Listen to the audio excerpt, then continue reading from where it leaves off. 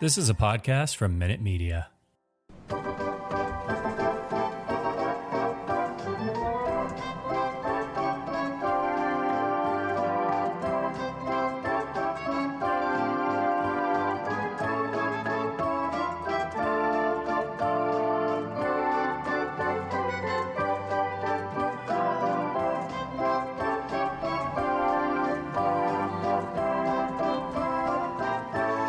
Welcome, Red Sox fans. Here are the Bastards of Boston baseball.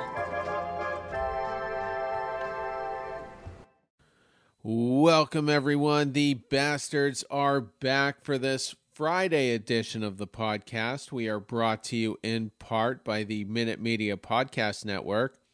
Quick disclaimer, as always, for any first-time listeners, this is not a Homer podcast. We call it how we see it. When the Red Sox are dominating, we will celebrate that. When they are getting destroyed, we will be critical and at times savagely blunt. If you are easily offended, press the stop button immediately. But for those who embrace it, let's get rolling. I am Terry Cushman, coming to you from Myrtle Beach, South Carolina, by way of Windham, Maine. You can find me on Twitter at CushmanMLB. You can find the podcast account at Bastards_Boston. Coming off the bench tonight for this Deep Dives edition from the city of Providence, Rhode Island, Charlie Smith. Hey, man. Happy to come out and support. This should be a fun episode. A new face, at least for me. So this will be fun. Yeah. And speaking of which, coming off the bench as well, he is from Syracuse, New York. Mark Rowlands. Mark, how are you? Gentlemen, great to be back. Yes, Charlie, I'm looking forward to working with you. You seem like a fun guy based on our little pre-show chat there. So I'm looking forward to this. Absolutely. Same here, man. Welcome. Thank you. This is Mark's, I think, third time, and he's had a different co-host every time. So I guess we got to get him on here with Job, and he'll have run the full gauntlet of Bastards hosts. But it's good to have Mark. So typically this would be the same as the midweek crew, but I had my snafu yesterday, which caused a major delay. If you want to know exactly what that is, it's in the intro of yesterday's show. So check that out, which was a good show, by the way. Lots of Jarren Duran talk and all that. So what we are going to do for this episode, and I guess you can call it the first official trade deadline primer episode that's, specifically dedicated to that. We're going to go through a lot of topics. We're each going to pick just one candidate each that we would like the Red Sox to target. And then we'll talk about the rest of the division and what they might be targeting as every one of us tries to get a leg up on the other. So, Mark, you're the guest, so let's put you in the leadoff spot tonight. Who's one guy you would like to see the Red Sox hone in on? Yeah, a guy I've got in mind is a little bit of a homecoming. Last time he was in a Red Sox uniform, he couldn't throw a strike to save his life, was out of the game for a number of years. Daniel Bard. The Red Sox need bullpen help like I need air to breathe. And Bard's been having a really good season in Colorado. Ever since he came back a couple years ago, he's had a really nice bounce back. Those yips are clearly gone. He still throws so hard. I was watching a Rockies game like a week ago and Bard came in. And I was like, this guy's still throwing 99 miles an hour. He was out of the game for a number of years. I know the name might cause some pause for Red Sox fans, but just give me anyone that we can put in the bullpen that I would feel a little safer than 90% of the guys that go out there every night. So I think Daniel Bard would be a great fit to come back to Boston. Terry, I don't think I could ever disagree with you more when you said I like it, because I absolutely love it.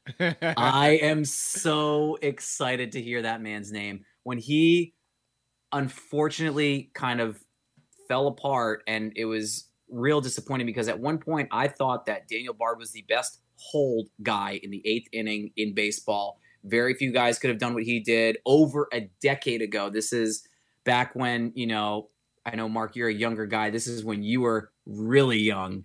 But Daniel Bard was an absolute stud out of the pen. And I think putting him into that spot where he was forced to become a starter, he wanted to become a starter, absolutely broke the man. It did not work. The project failed. He had a sub-2 ERA back in 2010, 2011. It was one of those years. Because I think it was 11. Yeah. All right. So 2011, the following year fell apart. Was a starter, converted starter. It did not. It completely fell apart. His ERA was over 5 or 6. It was just disgusting. And then he disappeared for 7 years. Like, just did not come to play anymore. When I heard his name being echoed in Colorado, it's a guy who you couldn't hate. It's a guy you could only support, and you had to cheer for him regardless of what team you were playing for or what team you were supporting. He is one of the only guys now, having had waited 7 years to come back in. I don't know any other pitcher in Major League Baseball currently that did not pitch for 7 years and came back and not only crushed his role, set the standard, because he, as you mentioned, Mark, one of the best closers in baseball. He's got 14 saves this year. I have him in my other fantasy league, so I know 14 is the correct number. His ERA is like around 2. Hasn't been perfect. He has blown a couple, but what a great Cinderella story. I mean, so fun to have him back. He's averaging over a strikeout per inning. He's won a couple games this year. I couldn't be more happy for him. And if he ends up donning a Red Sox uniform once more, even if it's just for another year before, or 2 years before he retires, it'll be like Joe Kelly coming back to Boston. It would be magical. It'd be Disney at Fenway Park. I absolutely love that pick. Everyone loves a good comeback story, and as you guys have pointed out, it's sentimental. It tugs on the heartstrings. I'd be skeptical. I'd be worried about some flashbacks, but as long as the haul that we're sending to Colorado isn't massive, I guess I would probably be for it. You go back to 2011, the collapse year.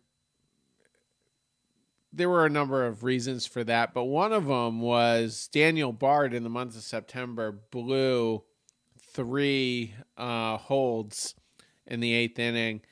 And so that was certainly a big part of it, but you had guys like Beckett and Lackey apparently,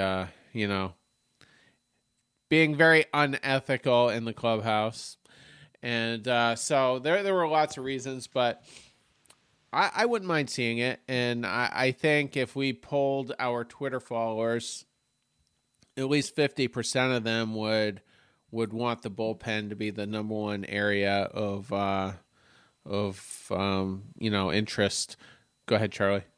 What's amazing about it is that Bard's making a little over $4 million this year. He's a free agent next year, so what you're gonna have to give up, I mean, minimal. How much of exactly? It's a small package. So you get him at the deadline, you're taking up a couple million, depending on what kind of prospect back that Colorado requests or we give them. We're either sucking up all of that, or maybe it's just $1 million. Maybe it's a break even. You get a really nice prospect. We don't pay $1. Who knows? Whatever the trade-off is going to be, you can't go wrong by adding Bard. You have John Schreiber, who's doing great. You got Diekman. You got Strom. You had Bard in that mix. Forget about getting Matt Barnes back. You have Howe closing, and potentially Sale coming back to the rotation, and Whitlock coming back to the bullpen. Oh my God. All of a sudden, this isn't a 500 ball club. This is something that could continue. It can carry on. You get Bard, you've answered your relief questions. Because I don't think that Schreiber, Strom are going to fall apart right now. I think Schreiber's going to continue to do what he's doing. I know Job was really, really high on him. He wanted to be the closer. I don't want him to be the closer. I want Houck to continue to do what he's doing. Because when Houck closes out games, I go to sleep really well at night. And I wake up and I see a dub next to the name of the Red Sox. It's really, really nice. When Bard's coming back, you have potential dual closers. Or Bard goes into the 9th inning, 8th inning. Schreiber does some more intense pitching, maybe in the 6th or 7th in a broken inning where runners are in scoring position. I don't know how Schreiber does in relation to letting inherited runners score. It can't possibly be worse than Sawamura. So I think adding Bard right now can only be a good thing. I don't know how any of our followers can say, I don't want him, he's too old. You'd be an idiot. It's just the yips that concern me, but I would do it. I disagree, though. I don't think it would be a light package, though. I mean, you look at the Yankees trade of Chapman to the Cubs, and I know that was a little while ago, and it's a different world now. But the Yankees got Gleyber Torres in that, and a couple other pieces, and so I think it'll be a little bit. I mean, it would be at least probably a top 10 or 12 guy like we gave up for Schwarber last year, I think. So, so I like it, and it would make waves, and it would be a feel-good story. One final question on that before we get to Charlie's. Say, hypothetically, we get Daniel Bard. Mm-hmm. Sure. Does he go to the 8th inning, or does he go to the 9th inning? He still goes to the 8th inning. Because I feel like you put him in the 9th to start. I feel like he's doing such a good job in closing games in Colorado that you got to give him at least a chance to earn that closer's job.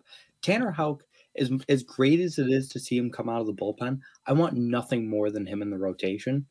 He's right-handed Chris Sale. I think it makes so much sense for him to be a starter. I know he's doing a great job closing games, but it seems to me like he's never gotten the fair shake he deserves. He had a perfect game last year through 5 innings with 58 pitches, and Cora was like, no. It's just he never gets he never gets the fair shake to be a starter. Throw him in the rotation the entire year and see what he can do. I think he could be super valuable there. I've been adamant about doing that. I've been saying that I want him in the rotation. I think I'm one of the only ones who's been saying it for a couple of years. The Red Sox, unfortunately, are known for giving long leashes to certain players and cutting some of them off way too early, and it's bitten us in the you-know-what. I don't need to go there. Putting Bard back into the 9th right now, removing a system that's already working. If it is not broken, I do not want to fix it, because right now we are winning games. We're playing 700 baseball over our last 30. Hold on, let me look at it. 34 games, we're playing 735 baseball. And with all of that being said, after today, because the Yankees just won a couple moments ago, 7-6 off of a Judge RBI single in the 9th inning, with 25 wins and 9 losses, we have matched the New York Yankees over our last 34 games. We have gained no ground on the Yankees in 34, and we have lost less than 10 games. If it is not broken, do not fix it. The offense is starting to come together. We're getting some amazing production out of pieces that we didn't think we were expecting. Rob Refsnyder, for example, didn't think he was going to hit a home run. He'd only had 6 career home runs before the season. 2 with the Yankees, 2 with, oh God, was it Tampa Bay? And I forget who the other team was. The Angels, I think. Maybe it was the Angels. Yeah. I can't remember, but this is a career like almost, a la Lou Merlone. This is a guy who's never had crazy numbers, but he's better than Lou right now. This guy's incredible for what we thought we were getting. What a find. Fantastic. Trevor Story's going yard on a more regular basis than the whole first month of the season. If Chris Sale comes back and he can't do it and he can't hack it, then I'm even more okay with Houck going into the starting rotation and keeping Sale into the in the bullpen. But I really, if we're making a push for Bard right now, I really want to see him assume a 7th, 8th spot role, because to have him jump over some of those other guys right now, I think could be a slap. And Tanner Houck might take it as a slap too, unless he automatically goes back to the rotation. That's just me.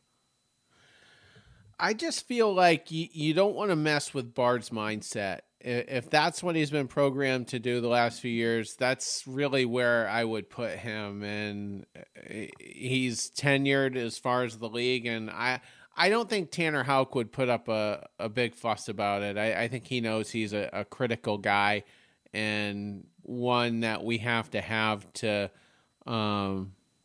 to make the wild card and hopefully go deep in October. I think Houck is going to be a big part of that. And I'll also agree that with you guys, I wouldn't mind seeing him start again either.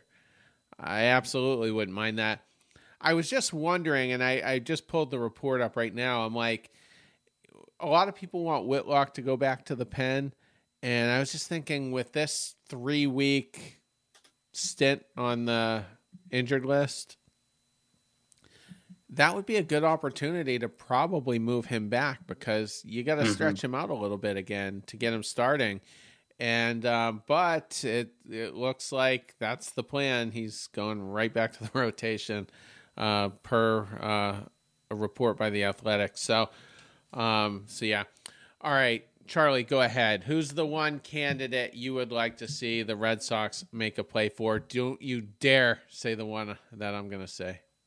So I'm not going to say the one that Terry's going to say, but I also didn't say anything before, and you didn't mention my guy. But since we're talking about sentimentality, I want to talk about someone that has been rumored. We've talked about him. He's a first baseman, outfielder, flex. And if you say something inappropriate, I'm going to yell at you through the mic. Trey Mancini. I don't know if anybody's going to say Mancini. Were you? No. Perfect. I've Great. advocated for that. Over the winter, I was like, I'd like to see it. I really like Mancini, and here's why. Trey Mancini's making $7.5 million this year. He's a free agent next year. Guy's 30 years old. I'm not sure what it's going to take for Baltimore to keep him. I don't think he will end up playing his career in Baltimore. This is a guy who is originally from Florida, loves hitting at Fenway Park. What do I mean by that?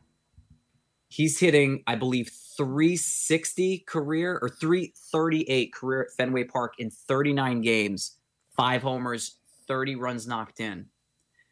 In games that he has played 30 games or more, Boston is still the best stadium that he's performed at. Over Baltimore, granted, he's played his entire career there. Over Toronto, over New York, over Tampa. I would love to see someone's bat like that in the lineup. He brings character. He brings, I think, a little bit of flair. He can play both first base and he can play the outfield. I would love to see somebody like that come and play in Boston. Give this man a chance to win a ring. It's not going to happen as long as he's playing in Baltimore. I'm sorry, but this may be one of his only opportunities. Your peak years are 28 to 30. He's had a little bit of a slow season, only 7 bombs. He's hitting almost 290, which is just a shade under his career high. But I still think he's heating up now. He's going to get it done. Giving him an opportunity, making a trade for somebody like that, a corner outfielder, flex, who can also play first base, sign me up. I would love to get Mancini in here. Mark, thoughts on Trey Mancini? I like it. I really like Trey Mancini. Obviously, talk about a comeback story. And we talked about Daniel Bard, but what Trey Mancini went through and then came back, and to see him just play it all again after what he went through, it was amazing. I don't know if I love the fit, just because the Red Sox, because you said he's a free agent after next year, correct? No, this is... Oh, this year? Yeah. This year he's a free agent. He's got the buyout for like $250,000 or $350,000, something like that. As a rental, I like him better. I thought you said he was a free agent after next season. There might be such a logjam at first base. And Trey Mancini at this point in his career really isn't much of an outfielder. You can throw him out there and he'll be okay, I guess. I don't know if I want him playing balls off the monster. I certainly don't want him in right field at Fenway Park because of how massive it is. So I don't know if I love him in the outfield. Then you've got the whole first base DH, what really could be just you could have 5 guys wanting to play the same 2 positions going down the stretch. I love the player. I love the story. I don't know how much I love the fit. I love the fit, to be honest with you, because first base and corner outfield, those are your areas of need, depending on how you feel about Bradley. And we're not, for the most part, outside of, I think, Andrew, a Jackie Bradley crew. But I will never slander JBJ. Oh, I won't do it. He's one of those, not Charlie. Today, not tomorrow. Yeah. He's a JVJ guy. But I think it's a good fit because you can plug him into one of those areas. Ideally, I think left field over right for sure. But if he were being traded, it's probably not inconceivable that either Franchi or Dahlbeck would be a part of that trade. So you might kind of clear out the logjam a little bit. We mentioned on the last show that it's going to be quite some time before you see Tristan Casas at Fenway due to his injury. You know, he's got to fully recover from that. He's not doing, anything strenuous right now, not even close to game action. So we'll see if he can get healthy enough to go back to Worcester, get ramped up, and then perhaps be an August or September call-up. But I've liked Trey Mancini. I was hoping we'd get him last year at the deadline, and I thought, well, maybe this winter, maybe they'll make a play. Hasn't happened, but he's an extremely likable guy. I mean, where do you put Trey Mancini in this lineup? He arrives tomorrow. Where do you put him? 6th. So I was going to say, Where does Story 6th. go? Story could bump up at this point. Yeah. I mean, I'm curious to see what would happen with Trevor Story if we slotted him into the 2-hole.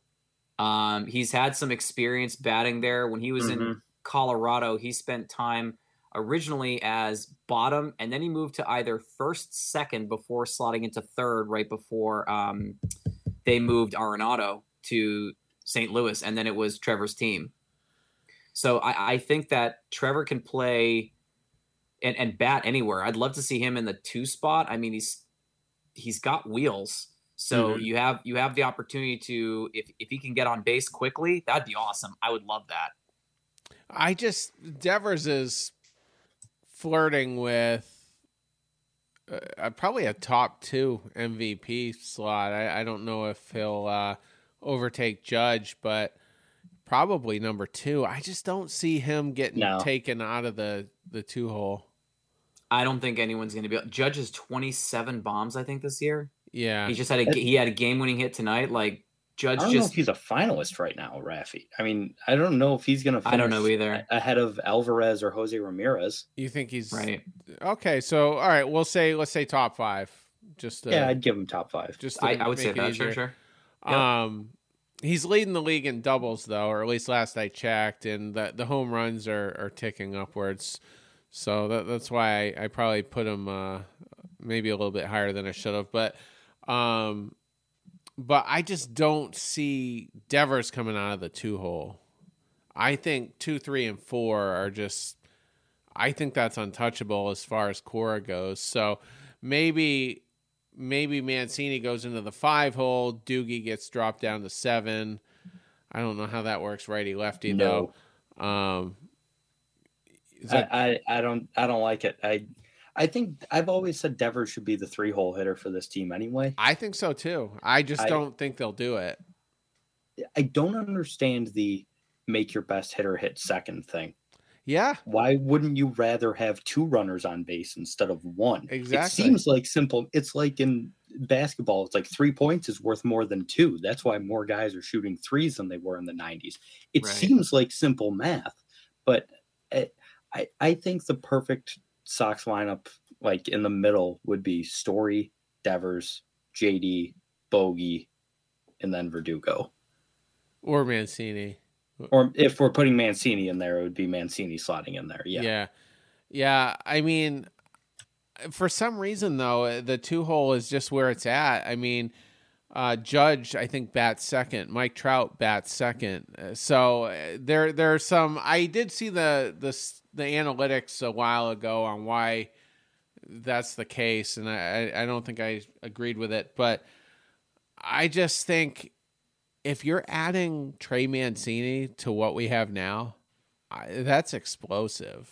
I would love that, and I've always been a fan. I was kind of hoping he would go further in last year's home run derby. But it didn't happen. Did Ohtani win that? No, he didn't. He got knocked out early. No, it was Alonso. Alonso won back-to-back. Oh, that's right. Yeah, he went nuts. He was just a machine that whole night.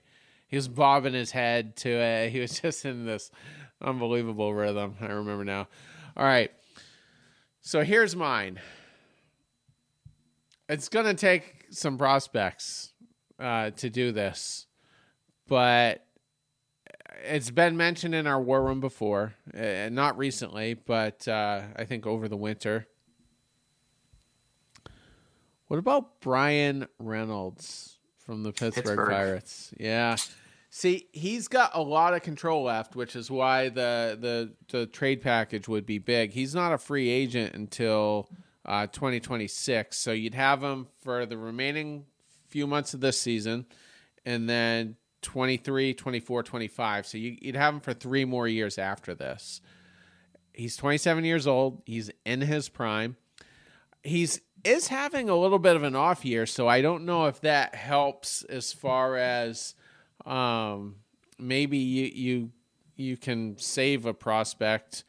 He's only hitting 259 with a 333 on base, 11 home runs, only 22 ribbies, but let's face it, Pittsburgh, not a lot of guys are going to be on base in front of him.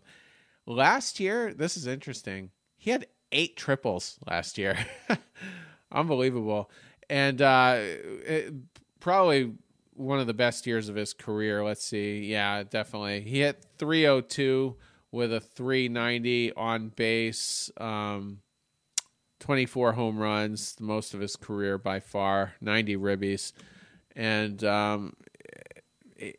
he 2020, but that was his worst season, but a lot of guys were bad that year. I just think he's a guy that you could plug out in right field. You know who your right fielder is going to be for the next 4 years. You got Verdugo for, I think, another 2 or 3, so he's out there. Who knows with Kike? Maybe they bring him back. Maybe they don't. He'll be a free agent. But outfield, there's just no depth in this organization as far as top-end outfielders. So that's my number one area that I want to target right now. And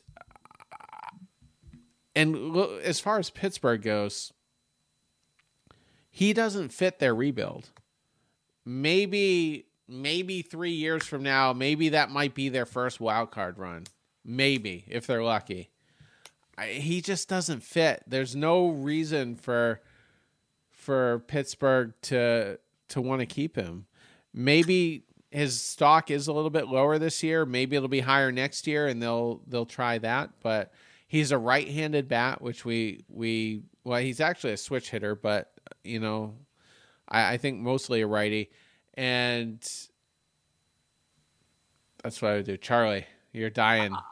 I absolutely disagree. I think that Reynolds is just a huge part of the Pirates rebuild. This kid's 26, 27. There's no way they're going to move on from Reynolds. Not when he's only getting $6.5 million this year, $6.5 million next year, 2 more years of arbitration eligibility before they could potentially flush his career down the toilet and make him lock up a huge deal.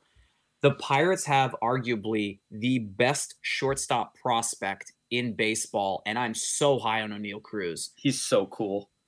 Man, is he cool. There's a video that I sent to the group. He is running around the bases clearing double, and he's got the biggest grin on his face when he gets thrown out at third base. He doesn't even care. He is just what the Pirates need, and he's what the Pirates want. This is the future of the team. In less than 3 years, I will be shocked if the Pirates aren't winning a minimum of 90 games. They have a great I don't know how to say his first name. I think it's Ronci. Is it Contreras? Yeah, Contreras, yeah. Insane. Will be a star in the making. They have so many players coming through the pipe. The Pirates were getting a lot of flack because they promoted one prospect. 2 days later, O'Neal Cruz got promoted because they're saying it was for development.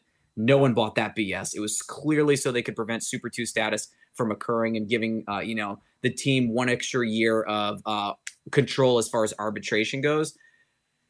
I think Pittsburgh could be the real deal in the Central, challenging the Cardinals, challenging the Brewers.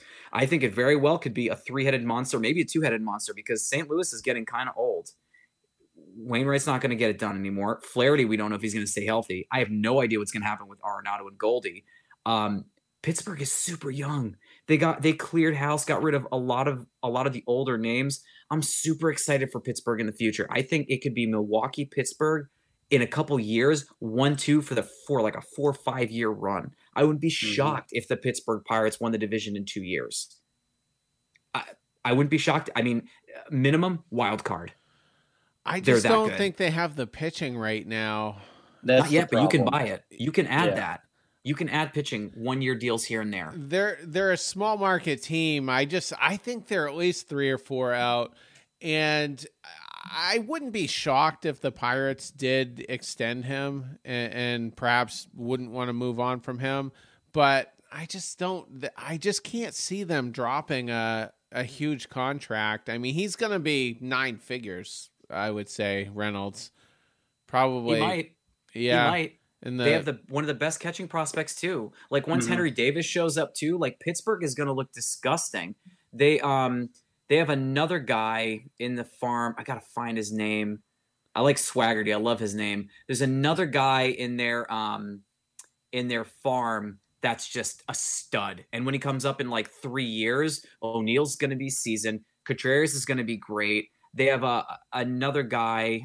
Is it Tsutsugo? How do you say his name? Yeah, Yoshi Tsutsugo. Tsutsugo could be a stud too. Like their team has so many different pieces that it's like the Tampa Bay Rays of the National League Central. Nobody knows some of these guys that are getting like peanuts and they're going to be stars. It was like when Starling Marte and Josh Bell were there. They were getting paid nothing, and they were great. And then we had some incidents happen. We all know what happened to Marte. Bell went to Washington, kind of reinvented himself as like a singles doubles guy who could still get some pop. They have the pieces. If Josh Bell never left, oh my God. I didn't even mention Cabrian Hayes. Cabrian Hayes too. I mean, he needs to stay healthy. That's his problem because, last year he kind of floundered. The year before that was great. But if Cabrian Hayes can get healthy too, that's another huge piece over at third base that can get work done. This team is not ugly. I really like this team for the future. We'll see. I mean, Ben Cherington, built the Red Sox farm system for most of the Epstein years and, then, of course, became the general manager. Andrew likes to bag on apparently the 2013 draft was terrible. A lot of our top draftees just really fizzled. But I think if you dangle like a Blaze Jordan, that kid in Double-A right now, I can't even pronounce his name yet. That Rafaela kid, just launching him. But I mean, he's a guy that I think Ben Cherington would like. Unfortunately, we don't really have a lot of high end pitchers. I mean, we're definitely at Bellows in our untouchable category. I think Nick York, Tristan Casas are as well. But maybe a Blaze Jordan. I don't know if Josh Winkowski would excite them at all, but I think I would just love to see a long-term guy in the Red Sox outfield. And it's a tough market for it right now, though. I mean, I've got the top, let's see, what is this? The top 25, and most of the guys in there are on teams that are competing. When you look down, you got to get Reynolds is number 11th, right now in all of MLB outfielders. And then you've got Tommy Pham, who, that would be a very polarizing choice. I mean, I would do it, I guess, if I had to, but he's certainly not one that I would prefer. And then you got to go all the way down to Andrew Benintendi. And I just don't think the Red Sox would go there. I love Brian Reynolds. I think he's an absolute stud. I loved him at Vanderbilt. My dad's a big Giants fan, and when the Giants drafted him, he was so happy. Like, I think the guy's an absolute stud. You better be willing to trade Marcelo Meyer. That's what it's going to take. I don't. Yeah, I'm not either. But that's the type of player it's going to take. Also, never ever mention Blaze Jordan playing for any team other than the Red Sox. I need to see that man in Red Sox. I picked this up in Cooperstown the other day. We got his minor league card here, his GCL Red Sox card. Nice. It's gonna take Marcelo Meyer. It's gonna take. You just got so excited about Blaze Jordan though. What if Sherrington? I know. So I don't think Meyer's just untouchable, and I think any team would know that. Yeah, but when that's the going price for a 27-year-old outfielder with great legs that plays great defense and can hit 300. I mean, that's a switch hitter. Like, he's everything every team could ever possibly want. So they're going to have a big asking price. It would be Meyer and then probably not Bayo. Who's the other one that's hurt right now? Or I think he just came back. Mata? Yeah, Brian Mata. Okay. It would probably take Meyer and Mata, and then maybe like a Winkowski, or you're going to be giving up 3 really solid pieces, one of them being a great piece. I'm not willing to do that. I think they want Blaze Jordan, but we'll see. I need to see. It's gonna be a haul. I personally don't think Meyer would be in a deal like that, but it would be a painful trade. I think the last painful one we did was Kimbrel, and it didn't turn out to end up being that consequential. But at the time, it seemed like a big haul. Yeah. The only other thing here is we're looking at bottom dwellers that are just going to be sellers, conceivably. Let me, let's pull up the standings right now. I mean, let's just go through the divisions. The only possible seller in the East is probably Baltimore, and you're talking about Mancini. I don't think the Mullins type players on that team are going to be moved, because I really don't think they're too far. I think they're closer than Pittsburgh is, really, especially if that Grayson Rodriguez guy comes up and makes his debut. But so you got one team in the AL East. You got 2 teams in the Central, Detroit and Kansas City. They'll be sellers. I don't know if Seattle's ready to think that they're sellers at 32 and 39. I mean, they probably should. If anything, they'll buy. I think Seattle will buy it. Yeah, I think so too. That team's better than the way they've been playing. And I think DePoto is under a little bit of pressure as well. So probably buyers. Oakland, has a couple of guys they can move, Murphy for one, and Montas if they really want to. So you've got 5 teams in the American League that are looking like sellers. Then you go to the National League, perhaps. Well, I don't think Miami, they're 4 games under 500, so not necessarily sellers. So the only seller in the National League East would be the Washington Nationals. They're 22 games under 500. Any of the Central teams outside of Milwaukee and St. Louis are going to be sellers. Pittsburgh, Chicago, Cincinnati, all sellers. And then, of course, in the West, you got Arizona, and Colorado should be sellers, but they never are. And then they go sign Chris Bryant because that makes perfect sense. So not a lot of bottom dwellers. So what I'm getting at here is maybe you just find another team that's competing that has a pressing need that might be able to fill your need. I don't know who that would be. Probably a team that has an abundance of relievers. And then what would we give up?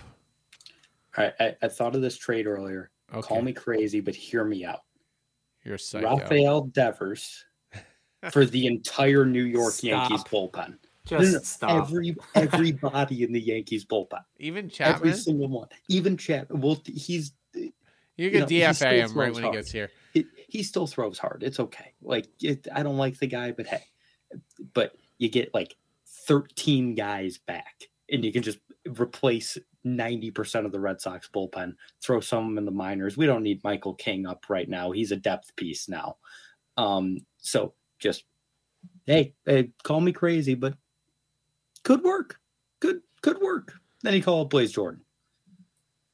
He's going to Pittsburgh, Jordan, though. It's out of control. He's going to Pittsburgh. Yeah, here we go. This is getting out of control. So Bloom's going to have to work some magic, and it's tough to know which direction he's really thinking he needs to go, because he might be thinking Frank German's coming up and he's going to be the high leverage reliever that we're thinking about acquiring from another team. And I don't think we're looking at starting pitchers. I think we can rule that out. I mean, we've got an abundance of that. So I don't know. It's tough to really know. What if the Red Sox don't make a splash at all? I mean, that's not out of the realm of possibility. I'm used to it. Oh, I forgot to bring up one key point. It's just circumstantial. We did one time, not too long ago, trade for a stud outfielder from the Pittsburgh Pirates. Jason Bay. Jason Bay? Jason yeah. Bay.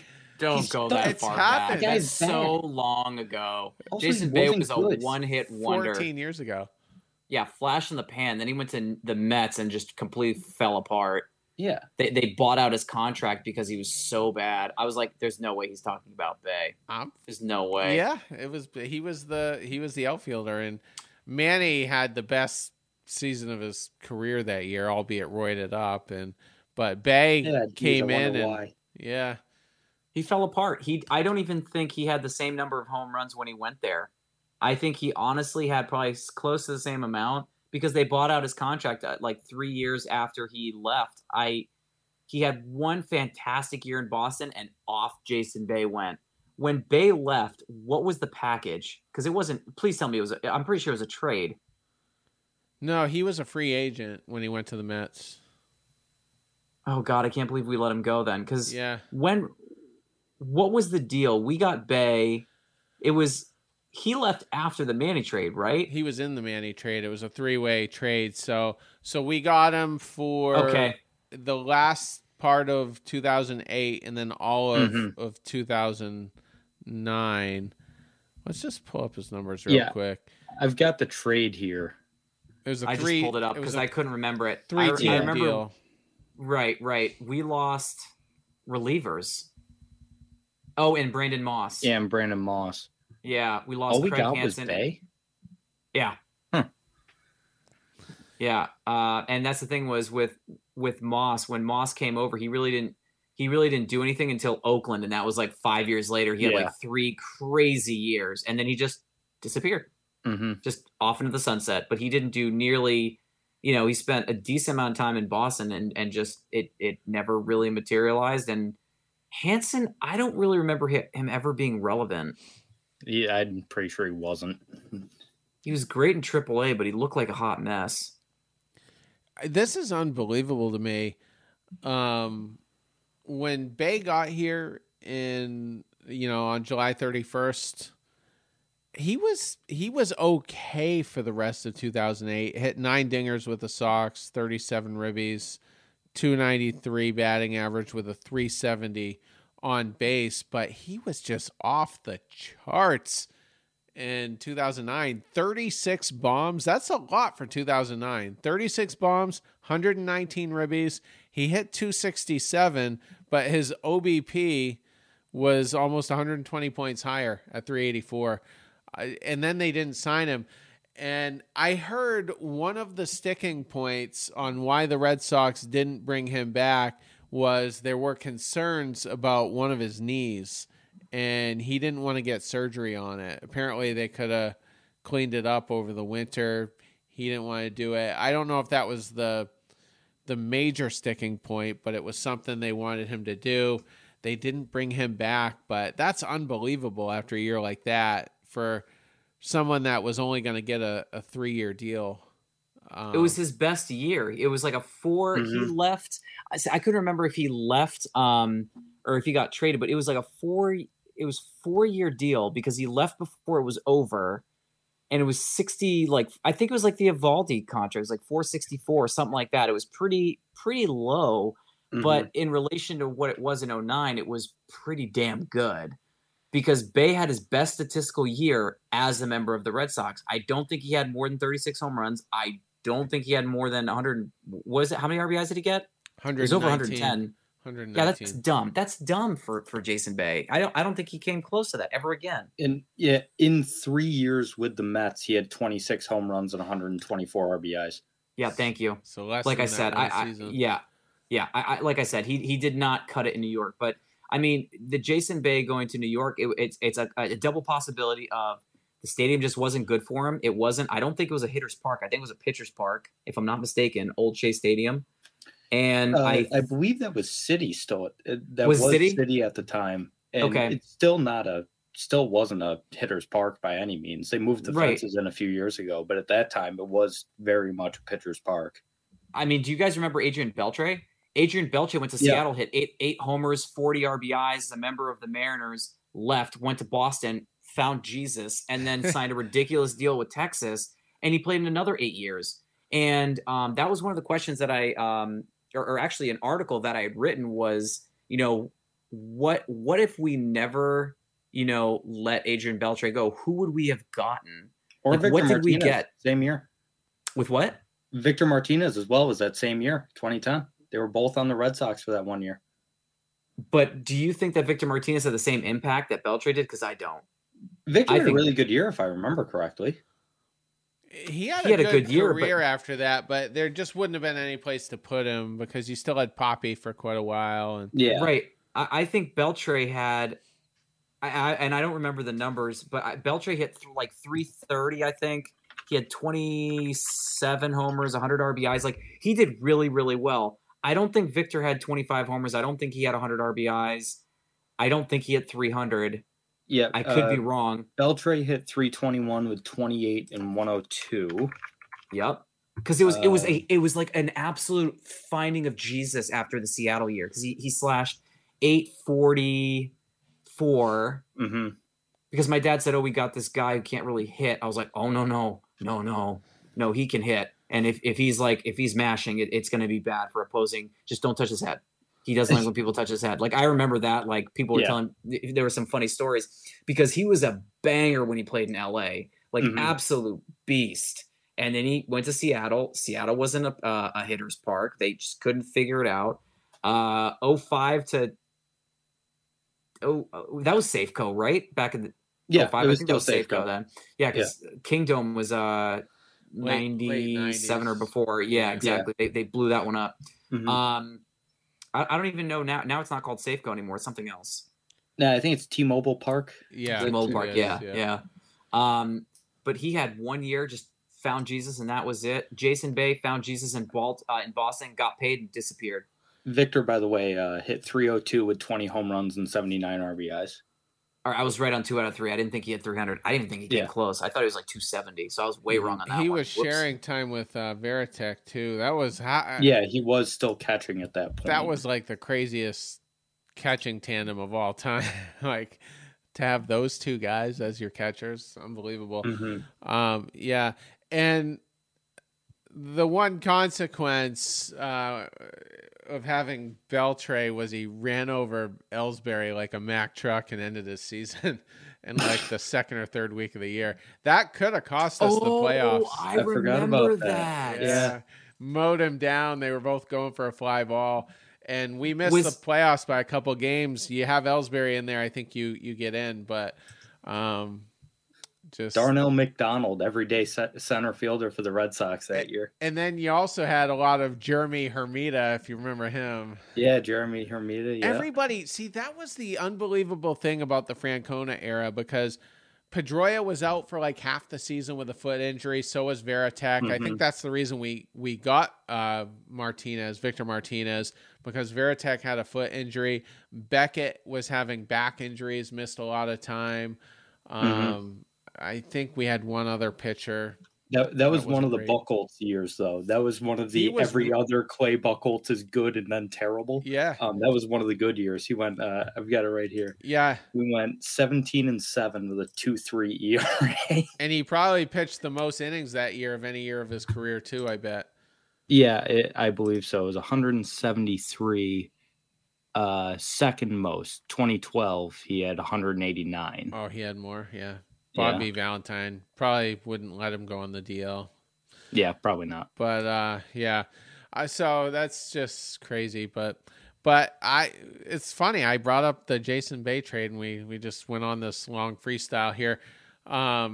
So I just want to point out there is a precedence of brilliance, with trading with Pittsburgh. I don't think the Astros hated Garrett Cole either. That's a different animal, but. I'm not going to touch that. He's such one. a diva. Yeah, Kermit. All right. You know what? I probably had a couple other things we could go over, but we're way over our 30-minute target time, 15-minute show. So we'll wrap it there. Mark, it was great to have you. I'm sure we'll have you again, and we'll get an interesting weekend starting tonight with Cleveland. So hopefully Francona's bag of tricks won't, come back to hurt us. I'm still mad that he sent Mike Napoli to steal on David Price in Game 2 of the ALDS. That's like the ultimate middle finger. David Price is a lefty. He's looking right at first base, and Napoli takes off.